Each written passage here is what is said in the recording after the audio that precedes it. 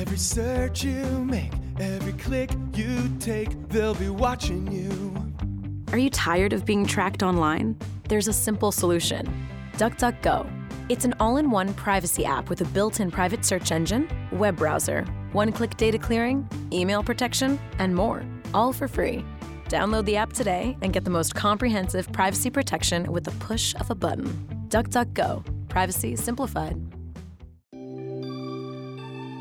Hello, everyone. This is Rosie Tran, and welcome to Stupid Sexy Privacy, a Weibo.tv special report sponsored by our friends at DuckDuckGo. You may have heard my voice at the end of every episode on Weibo.tv. I'm the one asking you to leave a review.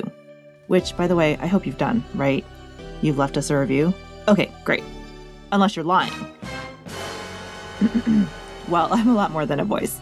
I'm also Weibo.tv's intrepid reporter, and over the course of this mini-series, I'm going to share with you short, actionable tips you can use to protect your privacy.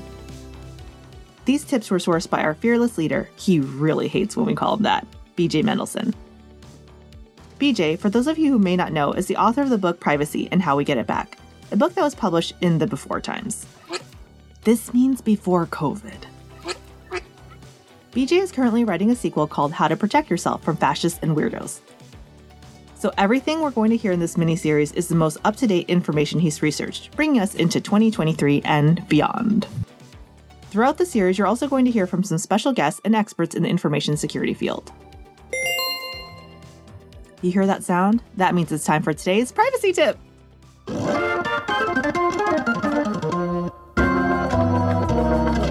Let's talk about your car. You know, the thing in your driveway that goes vroom vroom. If you own a car that was made before 2012, you're fine. Mostly. It's only after 2012 that car manufacturers started to get creepy. So if you own a car that came out after 2012, or you're renting one, it's important not to sync your smartphone to your car. Now, I know some of you may have already done this. That's okay, as long as you remember to do just one thing. Get out your privacy notebook and make a note about what cars you've synced your device to.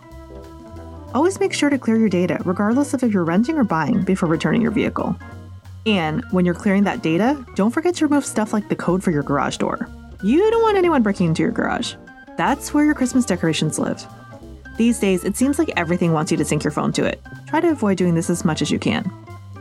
One trick is to buy a used phone, get a SIM card from Mint Mobile, and then use that phone to sync to these devices.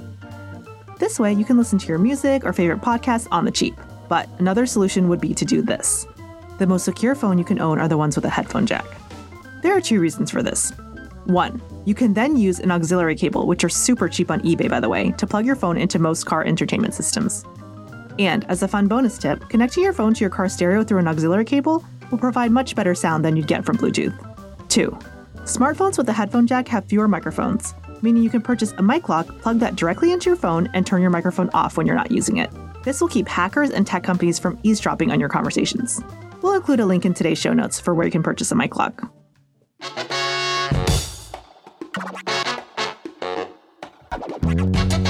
Are you still listening? We hope so, because we have a special surprise. Back in 2017, BJ's first book on privacy came out. It was called Privacy and How We Get It Back. Broadway actor Roger Wayne did the narration for the audio edition of the book. Our editor, Andrew, was nice enough to go through the audiobook and pull out the sections that are still very much worth sharing with you today. So if you stick around and listen to this miniseries, after every privacy tip, you'll hear another excerpt from BJ's book, Privacy and How We Get It Back. Take it away, Roger! 4. Big trouble in little data. Big data, metadata, raw data. Data processed by autonomous machines employing machine learning. By the time you read this, there will be more data-related buzzwords than I can possibly list, especially as it relates to the use of your data by artificial intelligence. Since this is not a book on AI, we won't get into that topic here, but I will share with you this. There's a running joke in the artificial intelligence industry that anything that hasn't been invented yet is referred to as AI. Everything else that actually develops from that field, like machine learning, which does involve your data and privacy, has its own name, and in some cases, the technology behind it is many decades old. Where machine learning is concerned, the thing to keep in the back of your mind is that the information we're entering into Google, Amazon, Facebook, and other platforms is being used to make better recipes, algorithms, with more data. So, in another instance where free isn't necessarily free, the smarter we make those systems, the more likely we are to further the speed of automation. And that means fewer jobs and opportunities for our fellow humans based on the data we're constantly providing without any compensation. That aside, the thing to understand here is that your data is incredibly valuable as it relates to non-government entities. Period. Full stop. Because of this, your privacy has the potential to be violated in a number of ways by multiple parties in order to fulfill various business interests. This will increasingly involve things like machine learning. And we're not just talking about data collected from your smartphones, smartwatches, and laptops.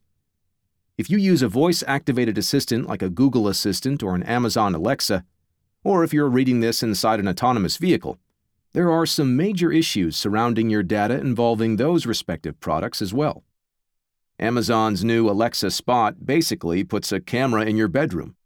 A lot of self-driving car software systems keep track of everywhere you go in order to make the best recommendations about how you can get there in the future. But the fact that you keep going to that one Adam and Eve's location in Columbus also gets noticed. Those visits get shared with other parties by the software powering your self-driving car. Other parties who may start sending you targeted messaging about coupons and deals you can use at Adam and Eve on Wonder Woman costumes for your significant other to wear in the bedroom. There's often a lot of confusion about the kind of data being collected by these companies through their sites, devices, and apps. So what I'd like to do here is explain the different kinds of data these companies are collecting about you, and then discuss why it's valuable in the first place. Just a note, though. What data that is, and how it's collected, changes often. So consider the information below to be a good starting point for discussions on privacy, but not the last word. Disparate data. In recent years, the Federal Trade Commission, FTC, has pushed Congress to force the businesses behind many apps and internet-enabled platforms to be more clear and honest about the type of data they're collecting from their users. The FTC breaks that data down into 12 unique groups. 1. Identifying data: your name, address, phone numbers, and emails. 2. Sensitive identifying data: your social security number, driver's license number, and birthday. 3. Demographic data: your height, race, religion, and marital status. 4. Court and public records data: bankruptcies, judgments, liens, and your political party affiliation. 5. Social media and technology data: your platform of choice and how much you use it, how many friends you are connected with, your internet service provider, and how much you use the internet. 6. Home and neighborhood data: how much you pay in rent, how much you pay on your mortgage, the value of your home. 7. General interest data: how much gambling you might do, the type of clothes you like to buy, the shows you watch, the kind of awesome pets you own. 8. Vehicle data: whether you own a car, what car you own, your car preference, and your car buying habits. And with autonomous vehicles, you can expect this category to expand greatly in the next few decades. 9. Financial data: your credit, the loans you have, the type of credit cards you may own. 10. Travel data: your preferred hotel, your preferred airline, the kind of vacations you take. 11. Purchase behavior data: how much you spend, the type of things you buy, and your preference in terms of how and where you buy your stuff. 12.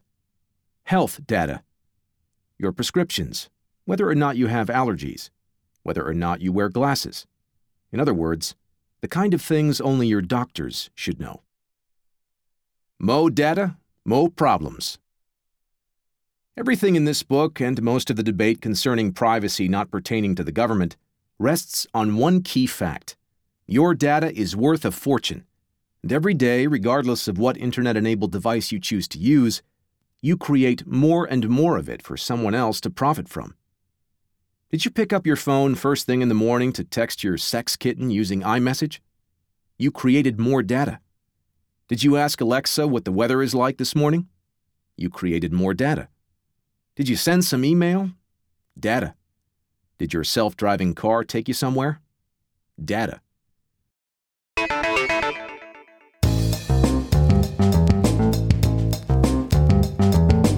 I'm a Facebook hipster. I then deleted my Facebook account and then re-upped it in 2005 and have not been able to get off the stupid thing since.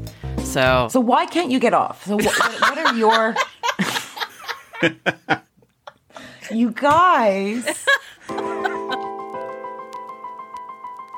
The award-winning Smashing Security podcast, hosted by Graham Cluley and Carol Terrio each week. It takes an irreverent look at cybersecurity and online privacy, helping you find out what's happening with your data. Find it in Apple Podcasts, Google Podcasts, Spotify, and all good podcast apps, or at smashingsecurity.com. It's not all filth.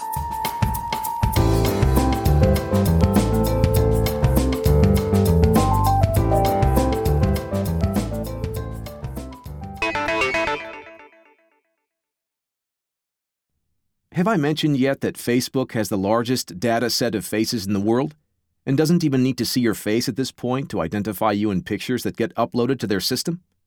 Yeah, they totally do. All with the goal of selling that information to advertisers so they can target you based on your emotions. Remember that the next time you're feeling sad and Facebook starts serving you nothing but Ben & Jerry's ads. The list goes on, but I think you're getting the picture. If you do something with an internet-enabled device, you're creating valuable data that everyone wants a piece of. Whether or not the data is worth a damn for advertising purposes is a different story entirely, and really irrelevant after a certain point because you can't suddenly stand up and go, "All of this is bullshit," and expect multiple multi-billion-dollar industries to change their policies and actions all at once. Believe me, I tried.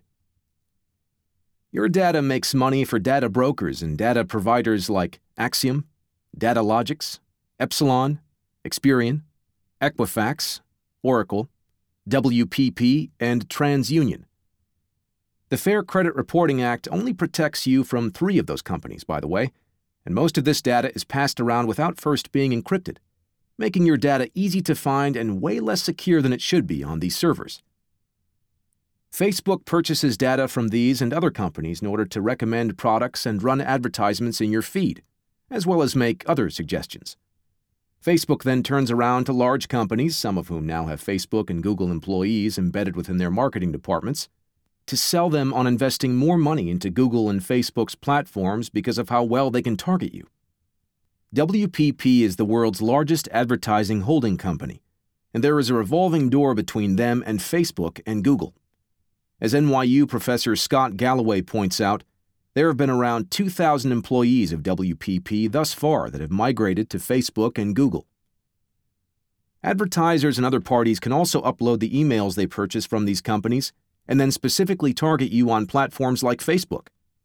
This is what the Russian operatives did in battleground states during the 2016 U.S. presidential election, after allegedly breaking into voter registration systems operated by a company called VR Systems.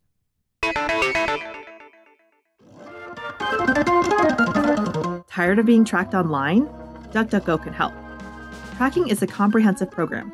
Trackers lurk nearly everywhere online, from websites, emails, and even apps in your phone. That means you need a multi-pronged solution. DuckDuckGo's all-in-one privacy app can be used as an everyday browser with private search, tracking, blocking, encryption, and now email protection built in. It's the free, easy button for online privacy. Download the app today.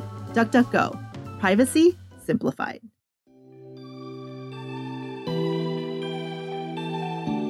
Thank you for listening to Stupid Sexy Privacy, a Weiwo.tv special report.